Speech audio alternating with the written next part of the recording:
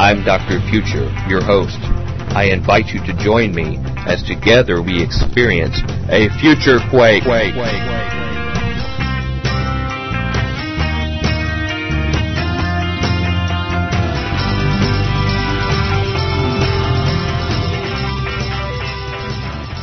Welcome to the Future Quake Show. I'm Dr. Future.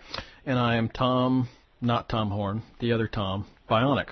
Now, that wasn't just foreshadowing. You gave away the name of our guest that we were going to surprise without fanfare. You don't know. We could be interviewing Chuck Missler, and I just wanted to make it clear that I wasn't Tom Horn. Could be. How do you know? The audience doesn't know. Well, you know what? The guest hasn't spoken. How about we resolve this right now? Okay. This week, we have a great guest with us this week on Future Quake. We have Tom Horn, the real Tom Horn. As you know and love, all of you, but is most recently the author of the new book, Forbidden Gates, The Dawn of Techno-Dimensional Spiritual Warfare. And we're going to talk about the Christian challenge in the emerging last days post-human society. Brother Tom, I want to tell you it is a pleasure to have you, a longtime member of the very exclusive 5-time guest club here at Future Quake, back on our show. Well, thank you. It's great to be on, and I'm not Bionic, but I am Tom. Yeah, we need to get you some kind of pseudonym. We'll work on something for you, okay? We'll come up with something that's not as understated as ours, but a little more outlandish. Usually it's just your content that fits that. Usually your content is something that raises people's eyebrows and other like things. Lom Torn or something. Maybe. We'll work on something hidden like that. Yeah. You know, we could have like a cryptography challenge where people could break it, offer them $10,000 to figure out who it is. Uh-oh. You know, or somebody's money. Many of our listeners are quite familiar with you, including becoming acquainted with your background from our your prior visits to our show. And there have been a good number of those. I recommend all of our listeners go back to the archives of FutureQuake.com and catch those other shows. So since our time is short, please permit me to just briefly summarize your background. And you correct me, Tom, if I err in some of these things or if I omit some really essential data here. You served as a pastor for decades as well as an executive in a prominent evangelical denomination.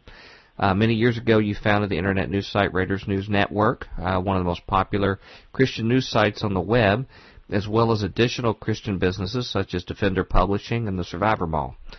You've authored many best-selling books, many of which have been profiled on earlier Future Quake shows. And today you join us to discuss your latest book, Forbidden Gates, The Dawn of Techno-Dimensional Spiritual Warfare. I've just read your book cover to cover, and I noticed you covered some topics in here that you have been warning the church and society about actually in a general way for many years. Including the whole issue of transhumanism, which we'll talk about, and the human enhancement movements, and the threats it offers socially and spiritually to our society. What is the information in this book, in the subjects and the general content that is unique in this latest effort that you've done, and why did you feel like an additional book like this was urgently needed beyond what you had discussed earlier? Yeah, well, you said to let you know if you missed anything in that very long introduction, just that I'm handsome, too, in addition to all those other things. Well, if it was too long, next time don't accomplish so much, okay? You got to get the snacker gene up. Yeah, go ahead. You're right, and I've been out here now for the last decade talking about transhumanism, human enhancement, and since I'm not a scientist, it's amazing. I tell people all the time I have no idea how I wound up being in this position. Certainly, everybody tells me I'm the guy that's talking most about this, and certainly I've been the target of the transhumanist community more than anybody else that I know as a result of being willing to continue raising these issues. But I think that the material is expedient. That's why we wrote the book Forbidden Gates, because we're trying to highlight, Tom and Dr. Bennett, what we believe is a near future scenario that could be risky. In fact, according to some of the even material that's been produced by the government, potentially world-changing, maybe even world-ending, according to some of these science events that particular quarters of government believe are going to occur as a result of the genetics revolution. And, of course, by that we mean things like human enhancement technologies like recombinant DNA technologies, transgenics, genetic engineering of species. We're going to do to humans what we've been doing to plants and animals, in other words. And this is being seen now as not just the emerging tools of human transformation, but maybe even the next arms race, something that we can't get away from, according to the Jasons at the Pentagon, other intelligence agencies that are talking about now how breakthroughs in the genetic sciences. Now, we use the term all throughout that new book, GRIN or GRINS, genetics, robotics, artificial intelligence, nanotechnology, and synthetic biology. But, you know, the synthetic biology is fairly new, and I'm sure that additional breakthroughs are going to come along to add words to these acronyms. But the point is that since we've mapped the human genome, gave birth to the genetic sciences, I mean, look around the world today. Look what we're doing to animals. Look what we're doing to plants. Look what we're doing in synthetic biology with creating, wholly new forms of life that neither God nor evolution, depending on your worldview, allowed for. And now what some of these scientists are saying, and what some of the think tanks in the military are saying, is that these technologies ultimately are going to give birth to the transhuman worldview, human enhancement. In fact, a couple of these newer reports that have been taxpayer funded through the U.S. government actually look toward the year 2012, basically saying that any time after that, all bets are off, that the first baby steps in human enhancement are going to begin, and how quickly it's going to advance could be exponential, especially when driven by military dollars, and especially if we get into a competition with China, for instance, who the Jasons were mostly concerned with, I think, in that leaked document that made it to Wired Magazine, and then Wired Magazine wrote an article called Jason's Fear, Brain-Modified Foes, in which they were basically depicting a situation that, whether we like it or not, we are being propelled into a kind of arms race, because, if we don't get ahead of the technology, basically what the Jasons were saying is that our enemies will, or our potential enemies will, and then they'll use it to dominate us on the battlefield. And of course, you're a scientist, Dr. Bennett, so you completely understand the point of view that they're discussing. Now, you've talked about this topic in various books that you've done in the past, as well as on your website and other places that you've talked. What made you decide that right now was the time that it needed a dedicated book on this topic right now beyond what you'd covered before? Why the sense of urgency right now? Well, because everything's accelerating so quickly. I did a show with you last year on Apollyon Rising 2012, and we were talking, and I actually brought this up when I spoke at the Ohio Science and Supernatural Conference as well. I did that in Ohio because Ohioans might not have been aware that Case Law School in Cleveland had been given almost $1 million from the U.S. Department of Health to start setting the guidelines that are going to be used for setting public policy with regard to human enhancement. That was about 30 months ago. The research that was headed by Professor Maxwell Mellman of Case Law School ended about 9 months ago now. And since, he's been, traveling the United States, going to our universities, Arizona State University and others, giving his lectures, on the future of democracy, transhumanism, and the future of democracy. And his other lecture is called Directed Evolution, Public Policy and Enhancement. But since then, there have been 2 or 3 reports about the time that the Case Law School study ended. The U.S. National Science Foundation report, Ethics of Human Enhancement, 25 Questions and Answers, was published. And you know a little bit about that because I had written an open letter to Christian leaders, which was also picked up by Wired Magazine, on human enhancement and or on biotechnology and the future of man, telling Christian leaders that I thought they needed to awake to this issue, to become aware of what is going on and how taxpayer money is being spent to fund these studies by mostly pro-transhumanist ideologues. And then, of course, the co-author of the NSF-funded report you wrote this long diatribe about me over at the Institute for Ethics and Emerging Technologies, which is the largest online think tank of transhumanists that's run by James Hughes and Professor Nick Bostrom. And he wrote this huge thing over there about me, basically equating me to a terrorist pig and the kind of person that would make Ted Kaczynski, the Unabomber, proud. But that came out shortly thereafter, and then even more recently, and this just a few weeks ago, I also referred to this at the Ohio conference, and you guys may or may not have read this report. This was the September, so this is now 8 or 10 weeks old, Global Governance 2025 at a Critical Juncture. And this was a study funded by the Office of the Director of National Intelligence here in the United States, working in league with the European Institute of Security Studies.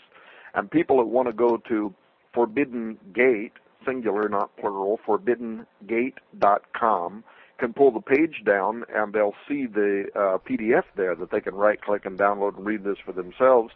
And note that on page 35, when it's talking about what might be the triggers, what might be the causal agents that could give birth to the need for a global government, they start talking about enhanced humans and how that there are no policies, no international policies in place that might be able to deal adequately with the threat posed by enhanced humans or superintelligence or super animals. That, of course, is the same issue that it was taken up last year at the House Foreign Affairs Committee hearings chaired by California Democrat Brad Sherman in California. So, and I think we talked about that, so I don't want to repeat all that information, but to answer your question, it's because we are at the knee of the curve right now, Ray Kurzweil says. The curve, I mean the exponential curve. We're about to round the corner, and if anybody understands, the theory behind the exponential curve, things are going to start accelerating so quickly. The law of accelerating returns, that technology is going to outpace most of our ability to be able to even keep up with what it could, what could happen, what it might mean, and I felt like I've been obsolete for a long time, but I ain't seen nothing yet compared to enhanced humans come out. In your book, probably roughly a third of it at the beginning is really focused on aspects of spiritual warfare, because you make this whole issue not just a technical one, but very much a spiritual one, with spiritual implications to what's happening in the dawn of enhanced humans that live amongst us and possibly taking control. You speak about the influence of dark spirit forces on earthly governments and their leaders. And I wondered your opinion. Do you think it is possible for such earthly leaders to be so influenced even when they're unaware of such an influence? And what are some examples of historical events and decisions, including by our own government, that you suspect as having been influenced by these evil spirit forces, and why? Well, let me say that I'm very suspicious that both Dr. Bennett and Tom Bionic know the answer to the question that they're asking. Certainly, I mean, is our government... Well, we wanted a legitimate opinion this time on the topic. No crackpots. Well, then why didn't you have Chuck Missler on instead of me? Look, there's basically three sources of spiritual power that influence the universe. Divine influence that comes from God, satanic influence that comes from the sphere of Satan, and then human influence, and this is the one that most people usually miss. Humans can also affect society for good or evil, as they give themselves over or submit themselves to divine or satanic control. As a pastor, I saw this so many times, even in marriages, where one person really wanted to serve the Lord, but they were drawn down by another who was dedicated to, evil forces. Now, but as far as the government level, I mean, I think there's been times in history when you've had whole countries that submitted to God's influence. Last year, on Apollyon Rising 2012, and people would bring up the issue about, if you had a small but powerful, influential community during the founding of this country, Why did God so bless the country? Well, because the majority of the people in the country submitted to God's influence. The Pilgrim movement gave birth to a reverence towards both the Bible and a reverence towards God, and thank God that they did, because it held back the plan by those occult influences. Is that why they put a Bible in the bottom of the Washington Monument? Yeah. I mean, I think you and I did shows on that. If we didn't, I did 6 or 8 hours with Steve Quayle and on that whole thing. But the point is, there were influences in this country that spoiled the strategies of evil, made possible the healing of the nation and the preservation of the nation. But there were others, and these within government, who certainly were being influenced by negative forces. Some of them probably were aware of it. Some of them may not have been aware of it. And there have been times throughout history where that pattern's been seen over and over again, where you have nations that have turned their back on God. And Psalm 78 talks about how that opens the door to evil angels to invade or influence that society. And then there have been times when Satan's voice didn't dominate the mindset of the majority, and systems of government and philosophy were influenced by positive spirits. Now, I'm not talking about dominionism, and I'm not talking about the church. I'm just saying that... What do you think are some examples of some events that you suspect that these dark spirit forces had sway in our own country?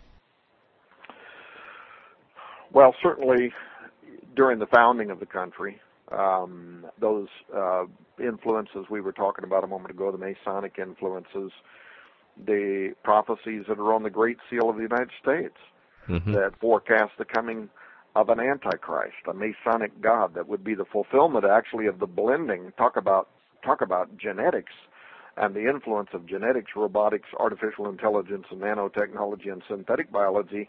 It is summed up in the prophecy of the Cumae Sibyl, which was placed upon the Great Seal of the United States, which forecasts a time in which the heroes and the gods will be blended together once again, giving birth to the coming of an Antichrist. Now, that to me would be one of the super illustrations of government personalities being influenced in ways that they couldn't possibly comprehend, or if they did, very few of them did. And then you go to Washington, D.C. and look at the layout of Washington, D.C., and it is literally the incarnation of the mythos of Osiris and Isis, with the giant obelisk standing out there and the dome representing the womb of Isis, and the rituals that take place on 16th Street, not very far away. Right. But I mean, yeah.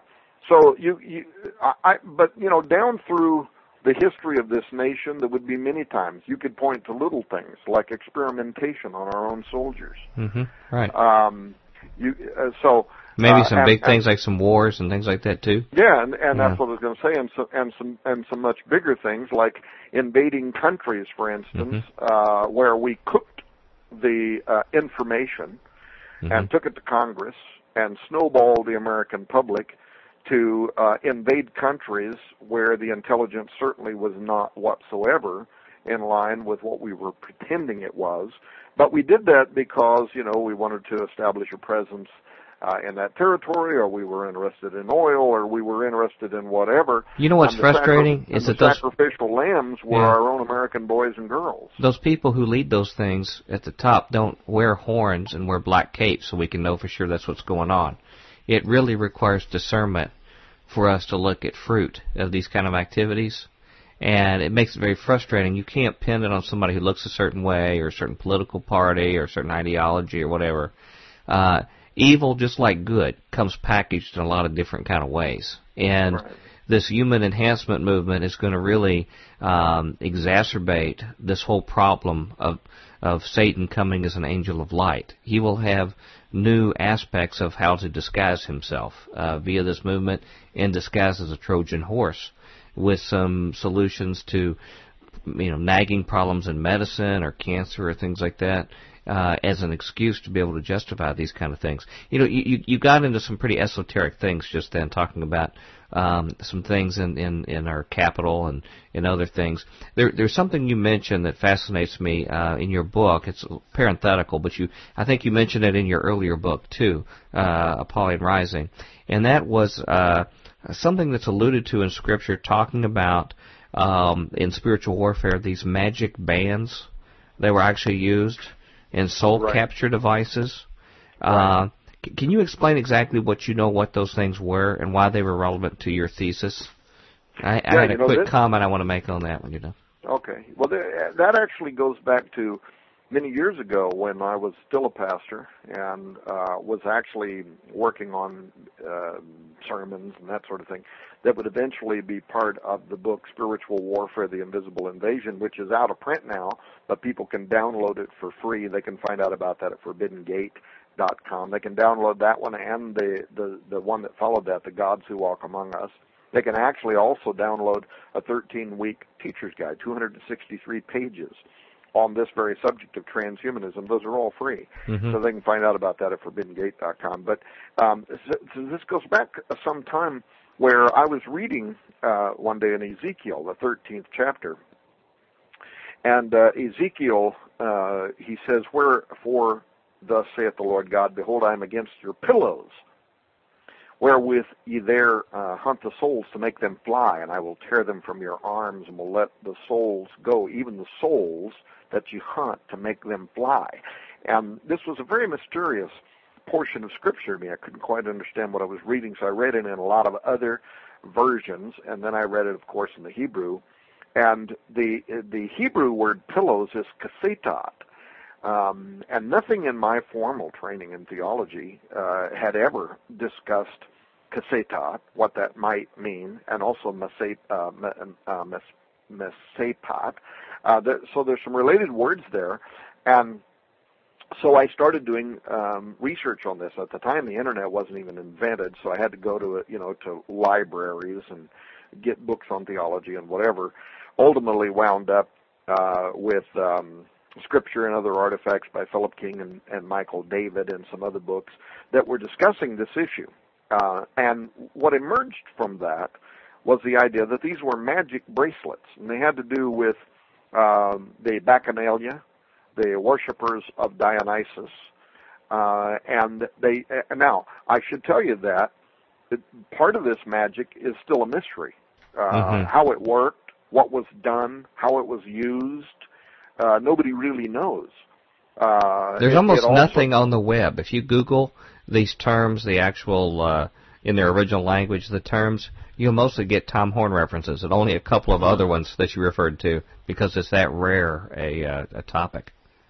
Yeah, well, but people can, in fact, I think now Google Books, I think, has King and David's book, Scripture and Other Artifacts, up at Google Books, and so you might be able to type in words like kasetat or whatever, or mispebat, and then Google Books, and probably pull their book up. But they were one of the sources. There were a couple others that I found during the time. This is 20 years ago, by the way, but they were one of the sources. And basically, what they revealed was these armbands were used for binding and for loosing.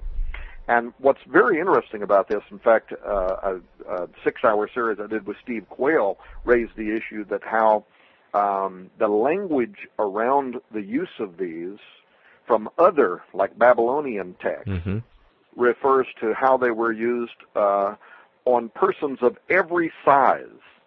And the implication is we might also here be talking about giants, but not just giants. And the terms kasetat, mispebat, mean to be sewn on the arms, and mispebat means on the head of every height, on the heads of persons of every height. Now, Philip King and Michael David also quote Babylonian texts, I think by J.C. Cook or G.A. Cook or something like that, where they were quoting Hellenistic writings about figurines from Palestine that had been found, small figurines that had wire that was twisted around their arms and around their ankles as a kind of binding, if you will. Mm-hmm. And then these magical texts from Babylonia that talked about wool, white wool, black wool.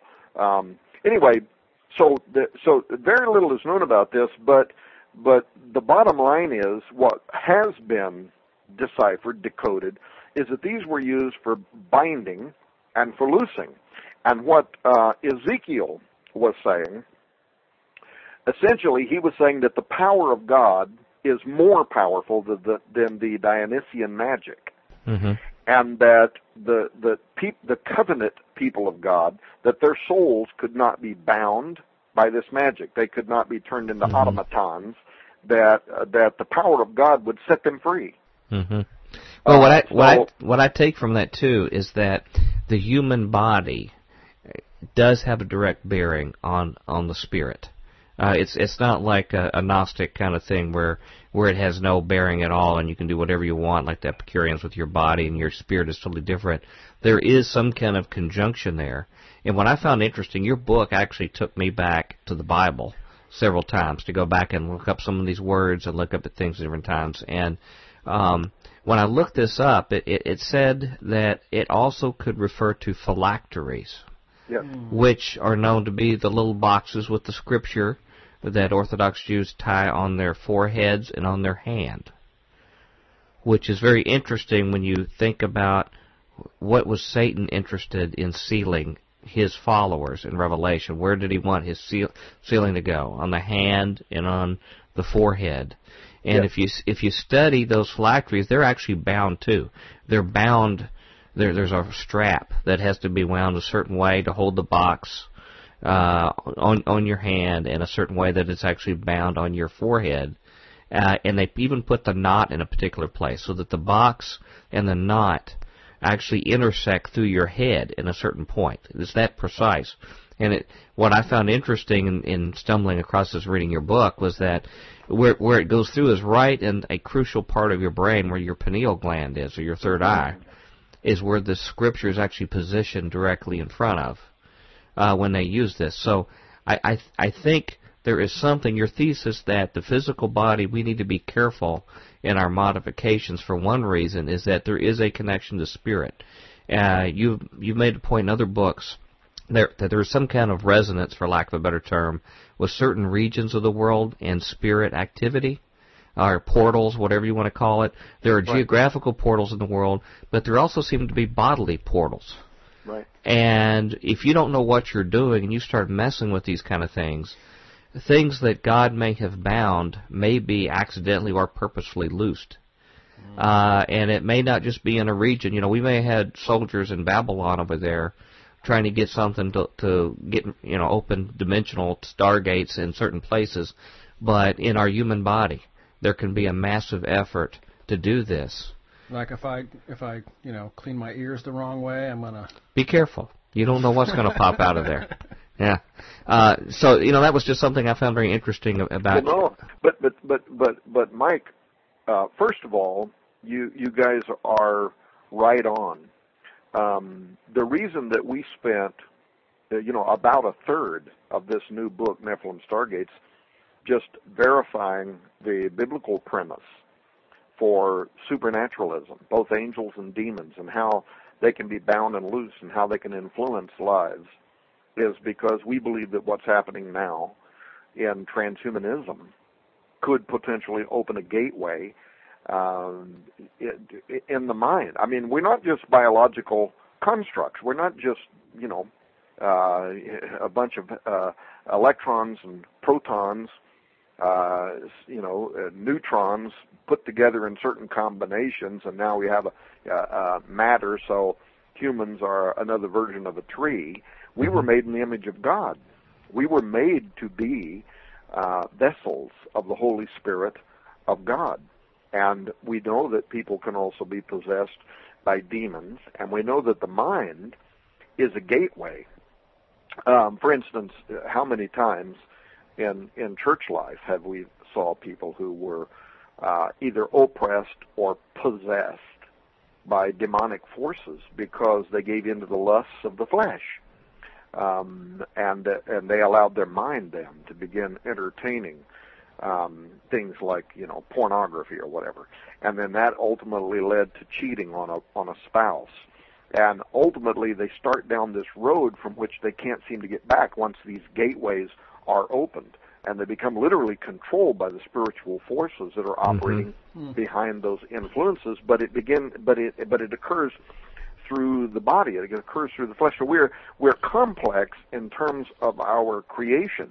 And when you mentioned a moment ago the phylacteries, that's kind of a New Testament King James term.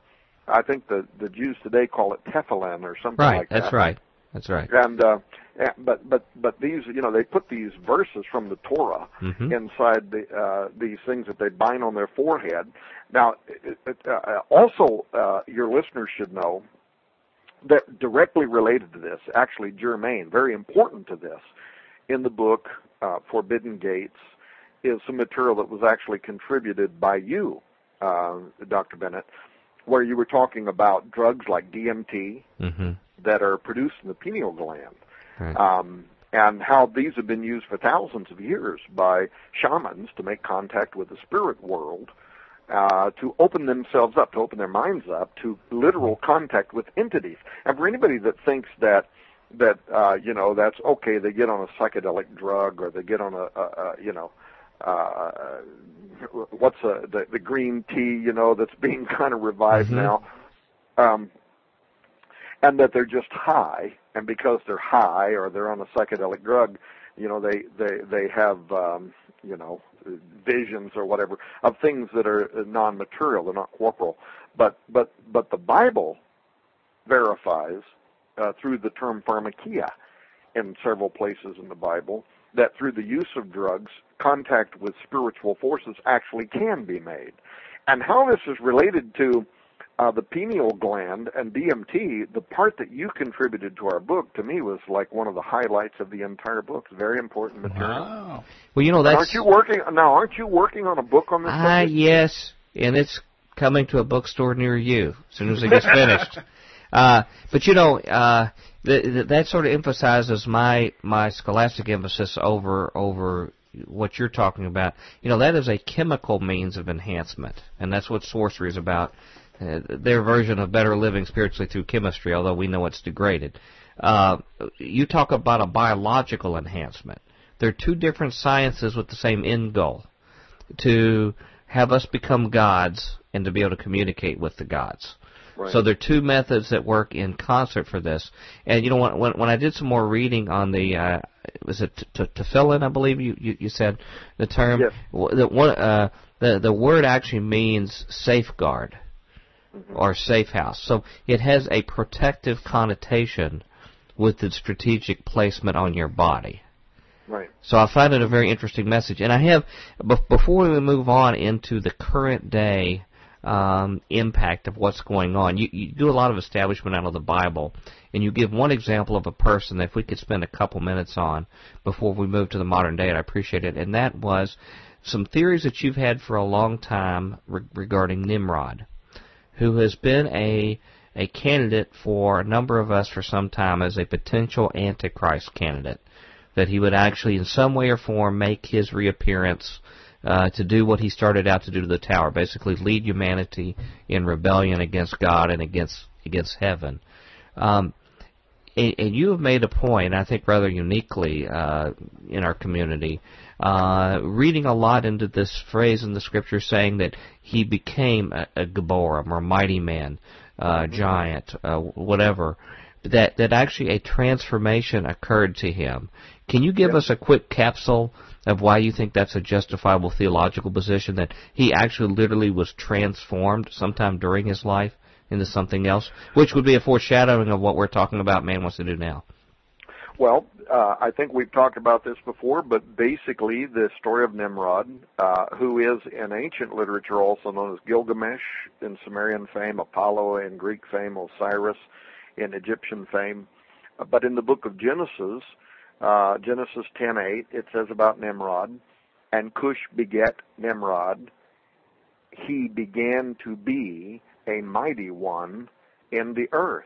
And anybody who has a strong concordance, for crying out loud, can look this language up in the Hebrew, and to me it's an unprecedented portion of Scripture, because the phrase "he began to be" in Hebrew is from halal, which means to become profaned or defiled or polluted or even desecrated ritually, which is an interesting aspect of this terminology, but it means to become corrupted sexually or genetically. Second, that verse tells us exactly what Nimrod began to be as halal started occurring. He began to be a mighty one, and this is Geborim, which many scholars, not all, but many, believe are the offspring of the Nephilim. Certainly, Chuck Missler and others that we mentioned earlier believe that this is the offspring of the Nephilim. So then you look at that portion of Scripture. In fact, in my book, by the way, I also quote Cambridge University writers, Alex Reed or Annis Reed, I forget the name, but in their works saying that the Nephilim of Genesis 6:4 were always grouped together with the Gibberim as the progeny of the Watchers and human women. So this is it's a fairly established fact, at least in my mind. And then you look at the third part of that text, which says that this change to Nimrod started while he was on earth. Therefore, in my opinion, in modern language, that text could actually and accurately be translated to say Nimrod began to change genetically, halal, becoming a Gibborim, the offspring of Watchers on the earth. So, to me, that also then potentially provides a pattern for what happened afterward. The fact that in the very next chapter he goes and he builds the Tower of Babel, and he seems to know exactly where to build it, so that it will literally reach into the throne room of God. And God himself comes down and says that what they have imagined to do, and what was it they imagined to do, to build a tower whose top would, quote, reach into Shemayim, into the dwelling place of God. And there's a fantastic amount of Jewish apocalyptic literature and extra-biblical texts, ancient records, all of which, including Josephus, describe what happened with the building of the Tower of Babel as an event by a Superman, if you will, who decided to build a tower as a ladder, literally so that he could walk up into the throne room of God and defy God. So, and the fame of him as a mighty hunter, of course, extended into all these other various cultures. I'm sorry.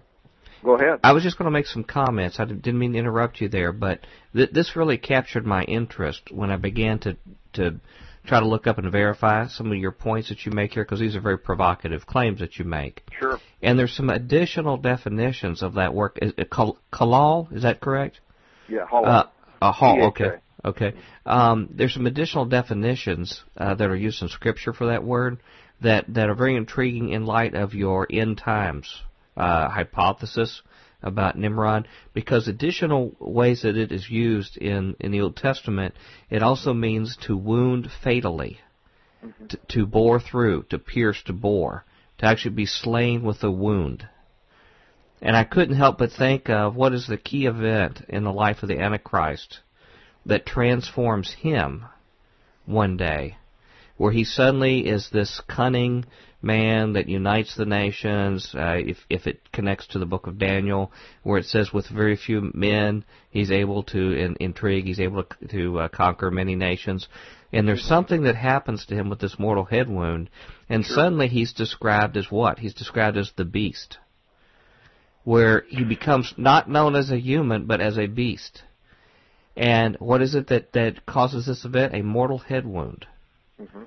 So this makes me wonder if this mortal head wound may be related to one of these kind of events that this word describes, an actual transformation event that occurs that makes this possible for the spirit to be within him. You know, you mentioned polluted or profaned. It's so pregnant with meaning in other passages in Scripture, because that same word is used about altars early in Genesis, when altars were supposed to be meant to sacrifice to God that were pure with unhewn stone, with stones that were made by God were undefiled, whereas those that were human tools were applied to were considered polluted, and the same word was used. So if we think of our human bodies as altars of which we sacrifice ourselves, to God in service to Him, when we start doing this altering, it's like we're applying a hewn tool, an actual tool to these stones and totally modifying who they are. But it doesn't stop there. In Isaiah 47, which is a passage I like because it really mirrors, I believe, Revelation 18 about the great city Babylon, is that he refers to Babylon being the same way, that the pollution that occurs is the same kind of word that exists, and it says that it is the haunt of every foul and unclean beast, in the same fashion, in concert with it. And furthermore, in Isaiah 51, the word is used about in the ancient days when God wounded the dragon. So there's a context to a dragon and a wounding that occurs to him where the same word is used. And of course in Ezekiel 7, it's mentioned in 13 as well too. To me, there's a consistent theme, something here that there may be, to me, more to this. What are your thoughts on this? Well, first of all, a couple of different things you said just now that I was unaware of, and I really like this analogy that you're drawing to our body as an altar to the Lord that can also be profaned, because the halal carries with it these kind of dynamic meanings, including, as I said earlier, and then as you actually further elaborated on, the idea of ritual contamination. So, and then there's a whole prophetic side of this. In the New Testament, the identity of Nimrod that goes along with this Antichrist figure who receives this mortal head wound and then is healed of the head wound. By the way, in being healed of that head wound also connects to the Raphaim, which are connected to the Nephilim and the offspring of the Watchers, to be healed from their wounds, as in a resurrection.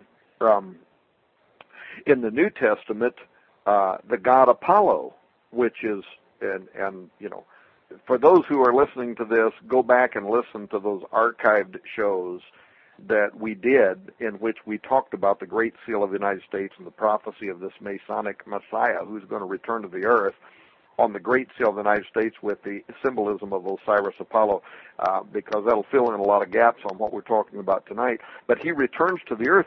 This is the same spirit that's going to inhabit the political leader of the end times, the Antichrist. And 2 Thessalonians 2:3 says, "Let no man deceive you by any means, for that day shall not come except there come a falling away first, and that man of sin be revealed, the son of perdition." And this is Apollyon, Apollo, the same Greek version of the biblical Old Testament Nimrod. So the return of Nimrod, the rising of Nimrod, if you will, is prophesied in the Bible. It's also prophesied on the Great Seal of the United States. Revelation 7:8 ties the coming of the Antichrist with Apollo, saying that the beast will ascend from the bottomless pit and enter into perdition. Apollyon, Apollo. So, Dr. Bennett, you're correct. There is a stream of thought. There is a thread running through ancient literature and running through the Old Testament and the New Testament that has a great deal to say about this ancient personality that was known as Nimrod. So when you ask me why do I believe that what is implied in Genesis 10 and 11 is saying something more than a cursory reading of that text might infer, it's because if when you study Scripture, usually it takes you 2 decades around a particular topic to really get the full picture of what's going on there. And there is a great deal of powerful, potent, explosive, and apocalyptic, eschatological references related to this ancient figure known as Nimrod. And I believe, after a very long time, and I'm not adamant to the point that, some of my friends, some of the people I interview on my show, would not necessarily agree with my position on this. But I have come to believe that Nimrod is the spirit, if you will, that body of flesh was a prototype of the coming Antichrist, and that he was altered genetically. Right. Now, if I'm correct, then this says an awful lot about what we're doing now in genetics, right, and the prophetic application. And his followers are getting ready to have the masses to be able to be initiated similarly to himself, whereas he would be sort of the first fruits, possibly, of something that's done in a massive, again, being this perverse replica of Christ himself, but using technology to try to replicate what God has done himself. And what's interesting, Dr. Bennett, is that some of the transhumanists themselves are essentially saying the same thing. I was on Coast to Coast AM with George Norrie the other night. The guy actually got I was supposed to be on for 3 hours. I wound up for 2 hours because I got the first hour preempted by NASA's announcement that, we now have new forms of life that they dug out of a pond somewhere. But we got to talking about Terence McKenna, and McKenna, of course, was the scientist that, gave birth to the novelty theory and time wave zero and all that. But McKenna was a guy who did exactly what you've written about, and that is he used DMT and some of these other psychoactive drugs in order to open the gateways of his mind to make contact with supernatural entities. And but McKenna, before he died, he was a transhumanist, and before he died, he wrote about how he believed that through altering our brain, through altering our minds through genetic engineering and other forms of modification, that we might be able to provide a more stable platform, a permanent platform, that what these drugs are only kind of temporarily doing, that we might be able to do that through genetically rewiring our brains and provide a permanent platform for contact with supernaturalism. So that's only one aspect, of course, of what transhumanism and the genetics revolution could lead toward, but it does point to why in our book, Forbidden Gates, we're trying to raise the issue about how through altering ourselves as a species could also have supernatural implications. Well, I don't mean to dwell on this topic because I want to talk about what's going on today, but to me this was something that really got my wheels turning, because I'll be real frank with you, Tom, when I've heard your explanation about him actually transforming his life into something else, I wasn't 100% sure I bought into that, although I was intrigued by it. And I've tried to learn now to keep my options open on issues like this and collect more data over time.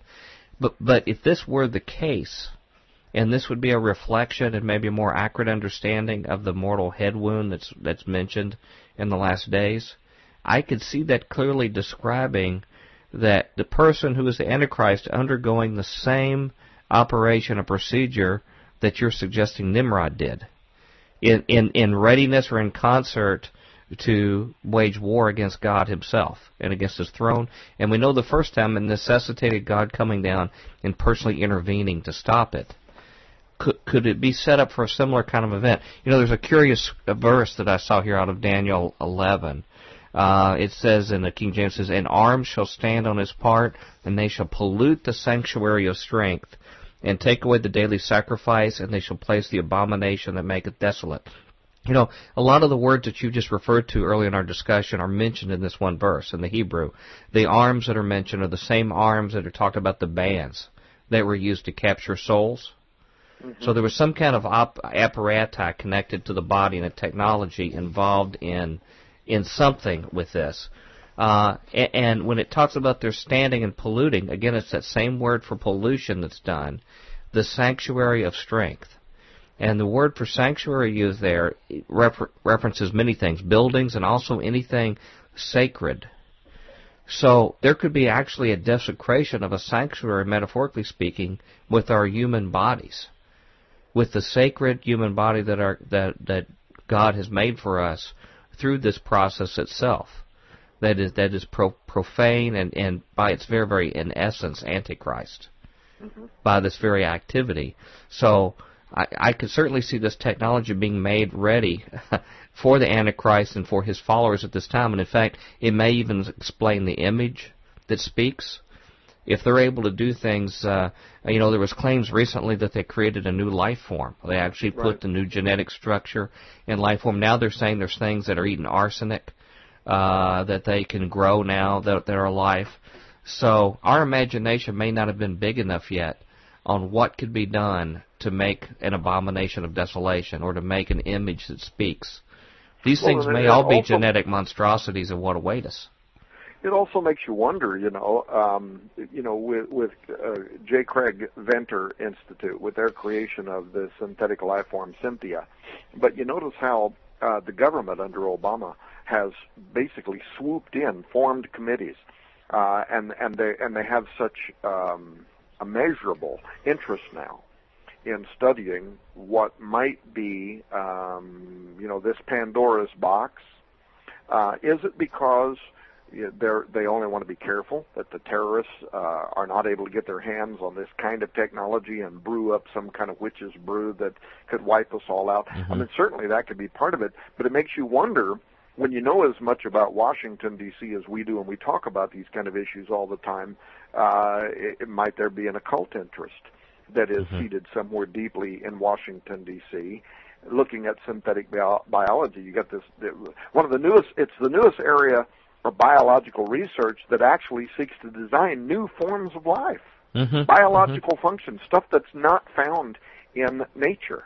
And this is consistent with the Hermetic disciplines in which they want to, our highest state, they believe, through Pythagoras and on, is to make us hermaphrodites, where we suddenly lose our masculinity and femininity that God gave us. We become something else. And we know, if you've been raised on a farm or anything, when you start doing things like that, you basically make geldings out of the population of people, and you stop the recreation and repopulation of the entities you experiment with. Well, and immediately following the creation of Cynthia, you had Jerome Glenn over, and here again, we started out the show, you saying, why now? You've been talking about this for 20 years, but what was the urgency in writing the book Forbidden Gates? 2010 State of the Future, 14th Annual Report from the Millennium Project. Jerome Glenn looking at what was happening in the Cynthia creation, and he says now, as synthetic biologists start forecasting computer code being written to create software to augment human capabilities, he says, so now too, genetic code will have to be rewritten to create life forms to augment civilization. Those are actual quotes from the 2010 State of the Future report. So the genie is out of the bottle, and I personally believe, and there again, I got all kind of friends. Every one of them, somewhere along the way, don't agree with me. That's fine. Somewhere along the way, I don't agree with them, but we're friends, right? We're iron sharpening iron. We're all in this thing together. On the major things that are important, we agree. The immutability of the Scripture, the virgin birth of Christ, salvation through Jesus Christ alone. On the things that are important, we agree, and all this other stuff is really important that we're talking about it right now. And frankly, that's partly also why we wrote the book Forbidden Gates. We think the Christian community needs to weigh in on this subject now while there is time. Get involved in the discussion. And so whether we're talking about hermetic issues like you mentioned a moment ago, and as you know, a great deal of hermeticism has to do with gateways that can be opened and closed. The whole Ouroboros, I mean, the whole iconography around that is the idea, through all these different ancient cultures of the gateways that can be opened and closed, the tail devourer. Tom, I guess this is the bottom line, the way I see it, from your research and others. From a bunch of different directions, we can come to the point that Satan and his minions have been obsessed with our humanity and what makes us human. And just like the Scripture says, how the angels, wonder to look in to what God is doing through us, and even the church, as you've mentioned as well. The Bible says the church is to be able to be a witness of God's mystery and plan to these principalities and powers. So they are obsessed with what makes us human. why we are redeemable, why we are worthy of redemption, and there's tremendous jealousy over what's going on. So if we see anything that tries to transform or change who we are, the odds are pretty high we know who are behind it. Right. We already have a track record of the characters who have tried in the past, whether it was before the flood, to mess up our bloodline to stop the kinsman redeemer, or to come back even when they entered the promised land to try to tempt the men of Israel into some of these corrupt bloodlines possibly. Over and over again, every attempt, even if you look at each of the kings in history who have tried to kill the baby, whether it was Moses, whether it was baby Jesus, whoever it was, to try to stop this redemption event occurring, and messing up our biology and the applicability of our kinsman redeemer in Jesus Christ is an obsession of the dark forces. And any Christian who has any perception should understand who should be pulling the strings about this. And these dark forces we talk about, they have the money, they have the influence and government, and particularly, certainly in military, I believe, to do these kind of things. Thank goodness greater is he that is in us than he that is in the world. But they, on their turf here in this world, they have these particular tools.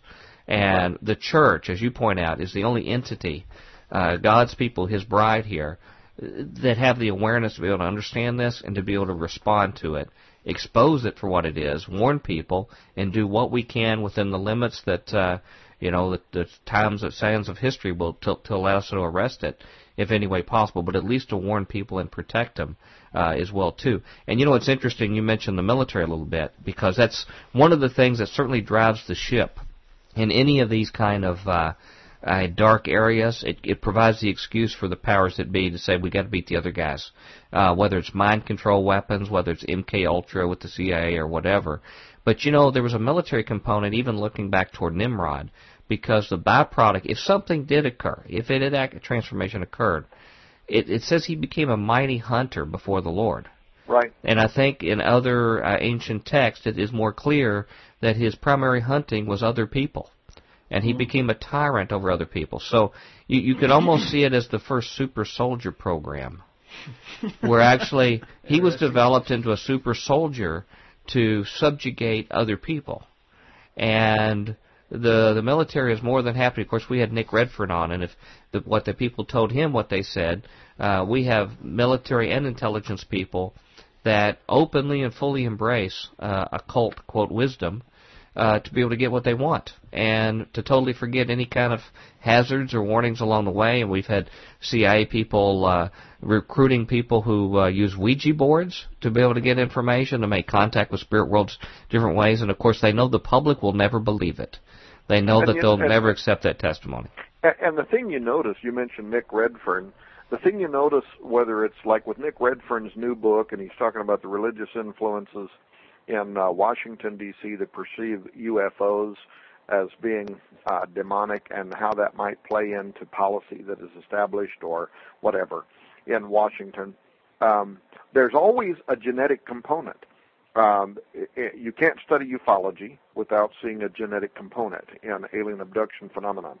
But you also can't study history without seeing Adolf Hitler, for instance, who wants to marry the military sciences, but also with eugenics, the genetic component, the idea that we're going to create a superhuman, the Ubermensch, the Overman, Nietzsche's Overman. And so there, it dates all the way back to the time of the Apostle Paul, who says there are now, even now, many antichrists that are in the world. But there's always been this presence that is pushing to come through, to make contact, to be born again, to be rebirthed upon the earth, the Superman, the Antichrist, the parallel Messiah, this superhuman that wants to come forward into the world. And so it's always this marriage of the mysterious, for instance, the supernatural, ufology, or whatever, and the military aspect, and then the genetic component, all throughout history. And it dates back to the Watchers, these geneticists who came down in the days of Jared on Mount Hermon. They came down, they start genetically modifying animals and humans, they create a body into which they can extend themselves. And how do they do this? By offering to trade military sciences for the use of DNA.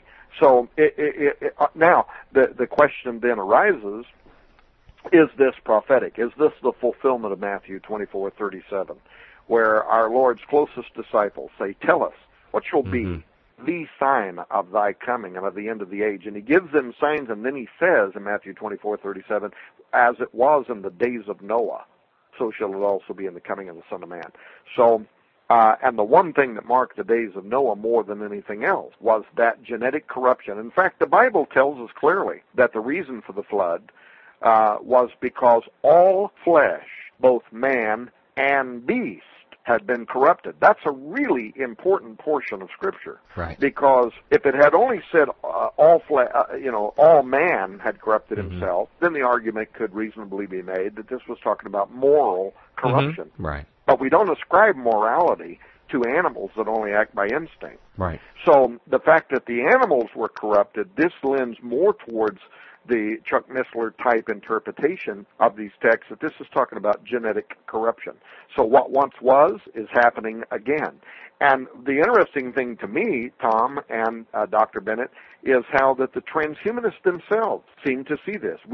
I think we talked on your show before about Nick Bostrom, Oxford University, and how he wants to marry humans with animals, to combine our genetics for the purposes of what? To be able to see into these domains that Terence McKenna was talking about. We will modify our brains. We'll be able to make contact. They no longer pretend that this is just a secular activity of science. They have taken the mask off, and they now are excited about the spiritual implications of it as well. Well, or even if they don't get it. You know, you said a moment ago, can our government be influenced in ways that they don't really even comprehend? Well, certainly they can be, and I think that the same thing is true for the transhumanist community. Many of these transhumanists I've had the opportunity to be able to confer with, not just Dr. James Hughes, which I've been able to confer with, but many of the others, members of the faculty there at Arizona State University that want to be part of our documentary movie on this subject that's coming out this next year, that want to do debates with me in public, and I'm probably going to do it. But I look at some of these people, and frankly, they're very sincere. They're lost, in my opinion. They're blind, in my opinion. But these are not people who believe that what they're doing is evil. They don't. That concept really is kind of even alien to them, because they're, for the most part, atheists, agnostics, so certainly not prototypical of spiritual, religious people, if you will. They feel they're preserving our species, right? That our species is in peril due to all sorts of various reasons, and if they don't do this, they think this is the only way that we're going to have a lasting time. And, of course, they like the idea that if somebody told them they could probably cure cancer or something like that with this activity and maybe get to live forever, too. So, well, some of them approach it from that point of view. Some of them simply see it as the next step in human evolution, that since the Enlightenment era, we've all wanted to be Gilgamesh, right? We all want to become gods. We all want to transcend the limitations of our humanity as we know it. And so all of the boundaries are up for grabs, as Leon Cass, the former chairman of the President's Council on Bioethics, in his book described all of these boundaries, the boundaries between human beings and an animal, and even the boundaries between human beings and a superhuman, the Ubermensch, or even becoming a god. And so many of the academics from both sides, both liberals and conservatives, are weighing in on this issue. Now the military is weighing in on it. This last year there was a military conference, actually, that was held in Washington, D.C., that had high-ranking members of the United States military, including the current head of DARPA, and they were saying that this is going to begin on the battlefield. It's beginning right now. It's going to be basically being rolled out in earnest over the next decade. But what they were saying is what starts in the battlefield is going to quickly spread to the wider culture, because people are going to see the advantages of being enhanced. IBM right now is already working on a kind of extracranial neural reader. You see these game systems coming out, where people can put a cap on their head and play games just by thinking about it.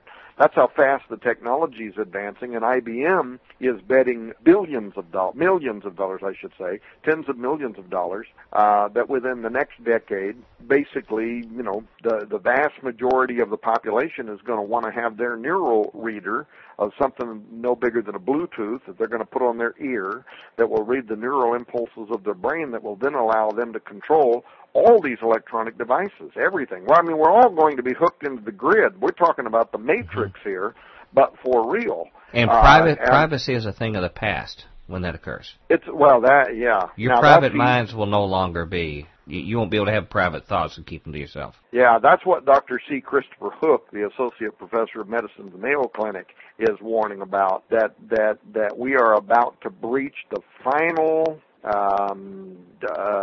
wall. Well, I can't remember his language about that, but I mean, we're getting ready now to plunge headlong. And actually, he describes it as a demonic contrivance, a Faustian bargain. That's the language that Dr. C. Christopher Hook uses. Right. Yeah. Setting aside the spiritual implications for just a moment, there are some really practical dangers. And you go into your book exhaustively, and people who read your website also keep up with this well, too, where they're coming at this from so many different directions, between direct genetic changes to our DNA code, to augmentation, making cyborgs out of us electronically, the hive mind approach, like we just alluded to, where you share your brain with everybody else networked, and everybody has access to everything, and on and on. There are so many different things that you talk about that are well along in development now. But aside from the spiritual part, can you comment on the dangers that things like computer virus analogs have and centralized control to this centralized human brain database, basically, that's being hooked up? What's the other dark side of what can actually happen when this happens? Well, there's the potential is widespread. I would just simply really want people, if they don't buy the book Forbidden Gates and read it, at least download the 263-page free teacher's guide on this subject matter, because there's a tremendous amount of information and links that they can go to in which they can read things. For instance, to answer your question, where we discuss, for instance, experiments with the atmosphere, acoustics, ghost-like materializations that have been created recently by just tinkering with the brain, that indicate to us that the brain is this magnificent, complex thing that God created. Secularists say it's the seat of the soul. Well, they might be closer to understanding the truth than what an awful lot of even theologians are. They may find techniques to get around the cherubim with the flaming sword, in other words. Yeah, well, so then you start. So just look at all of nature, not just the human body, not just altering the human brain. Look at all of the things that God created, and in His magnificent wisdom put boundaries around particular kind of things. And then look at what we're doing now. We're already genetically modifying crops, which is already appears to be representing health issues. We're transgenically altering animals, but now we're interested in geoengineering. We're interested in also altering, basically the environment, the climate, the heavens, if you will. And as we start tinkering with the atmosphere, in fact, you might recall a while back, and I did not write about this in the book, but DARPA hired HAARP, and it came under immediate condemnation from a lot of people. But they hired them to create a radiation belt remediation system. You remember that? And what they were doing was they were envisioning a way to protect low Earth orbiting satellites from damage that might be caused by severe solar storms, which NASA has predicted for the year 2012-2011. What they were imagining was, and I'm so limited in this stuff because my studies in divinity, not in science, but damage can be caused to satellites through solar storms, high altitude, nuclear detonations, EMPs, that sort of thing. And they believed that extremely high intensity, low frequency, what do they call these, VLF, radio waves? Right. Could be used to flush out particles from the radiation belt and then dump them into the upper atmosphere. They thought this was a good idea. Well, right away, a lot of scientists started warning how it could cause unprecedented changes to the atmosphere. Well, what stuck out about that to me in this kind of geoengineering is this very important esoteric question. Through tinkering with our environment in those kind of ways, could we actually bring ourselves into contact with forces that we're completely incapable of dealing with? For instance, tinkering with frequencies and atmosphere. Who is it that the Bible and other holy books describe as the God of the air, the God of the atmosphere? This is Beelzebub, the Lord of those that flit in the air, the Prince of the powers of the air. Brother Tom, I'm aware of all this because I've seen old the Outer Limits television shows. Because in the Outer Limits, the theme was always some scientist who was manipulating something like that and contacted an entity that he had no idea what he was getting into. That is something that is inbred into the human psyche, I think. If you look at Dr. Frankenstein and you look at all these kind of things, that forbidden fruit, we still cannot resist it. Eve couldn't resist it. We can't resist it. What did God say when similar kind of activities happened at the tower? He says, whatever they set their minds to do, they're going to do. They can do whatever they set their minds to do. You know, it's part of what's fascinating about humanity is our desire. Probably what puzzles sometimes the angelic world is why we strive. Why do we do all this stuff? Why do we push to do these kind of things to be something we're not? And then, of course, it's our own undoing. And the more tools we get, the more technology. You said that these people didn't know what they were doing with this. Well, what about the first atomic test at Trinity site? Right. They were taking bets on whether it was going to ignite the atmosphere. But that didn't give them pause before they conducted the test. Right. They had an objective, an agenda, and if they ignited it, what a bummer, but we're going to move forward. So we shouldn't expect that. And if we should be so naive, and I know this is part of what you're trying to prevent to your audience by reading this, if we'd be so naive to think that because our government might be aware of some of this, that therefore it's going to be done in a safe and protective manner, people just literally have their heads in the sand. They don't see how our food supply is managed. They don't see how any of these kind of things that impact our daily life are, quote, mismanaged by government officials. And this is no different. The Frankenstein scenarios that they think somehow somebody will figure out how to head them off, when the genie's out of the bottle, and like you said, if they do corrupt our genetic code, and then we have a reproducible form that goes, what we are as humans is doomed, whether people want it or not, because it will eventually change who we are, even if it makes hybrids, even if you breed different groups and something third substance comes out, it will never be the same. Is what it is. So, when I was asked by the pastor at our church, shortly after I started going to this church, to speak to the youth as Dr. Future, to ask them, from looking from Dr. Future's technology view, what would be the one issue that shows us that we must be in the last days? And it was easy for me back then, many years ago, to pick this topic of the genetic revolution as something that appears is going to have to force God's hand. We are committed to our own destruction, and only God Himself can save us from it ultimately. But in the meantime, as we're coming to the close of the show here, there are at least some things we can do armed with this knowledge. The Lord always provides a way of escape for His children, whether He holds up spies there in Rahab's place or finds somewhere for them to stay in a refuge until the coast is clear or something to do. What kind of guidance can you give our listeners that want to be prudent? With this information, it can be very depressing. What can they do to be prepared from what you shared about the days ahead?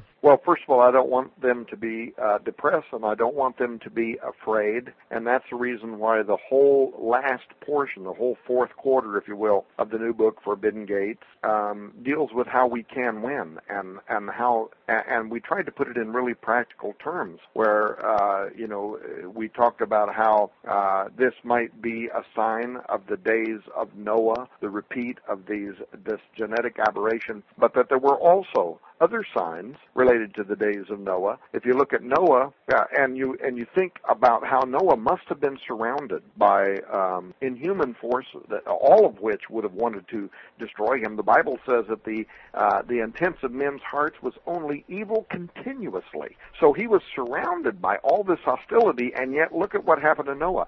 Peter says he became a preacher of righteousness. He enunciated the glorious gospel of the Old Testament to his generation. He was a preacher of righteousness. He's the only one that survived, him and his family. Everything else went down in the flood, but he survived. We will not only survive, we will triumph. We can win in our generation. David, as a young ruddy, destroyed Goliath, who was a Nephilim, an offspring of that aberration that occurred during the days of Noah. So young people can play a role in being an answer to this issue. Then you also see where Joshua and Caleb, as old guys, Caleb was almost 90 years of age when he went into the Promised Land and he drove out the sons of Anak.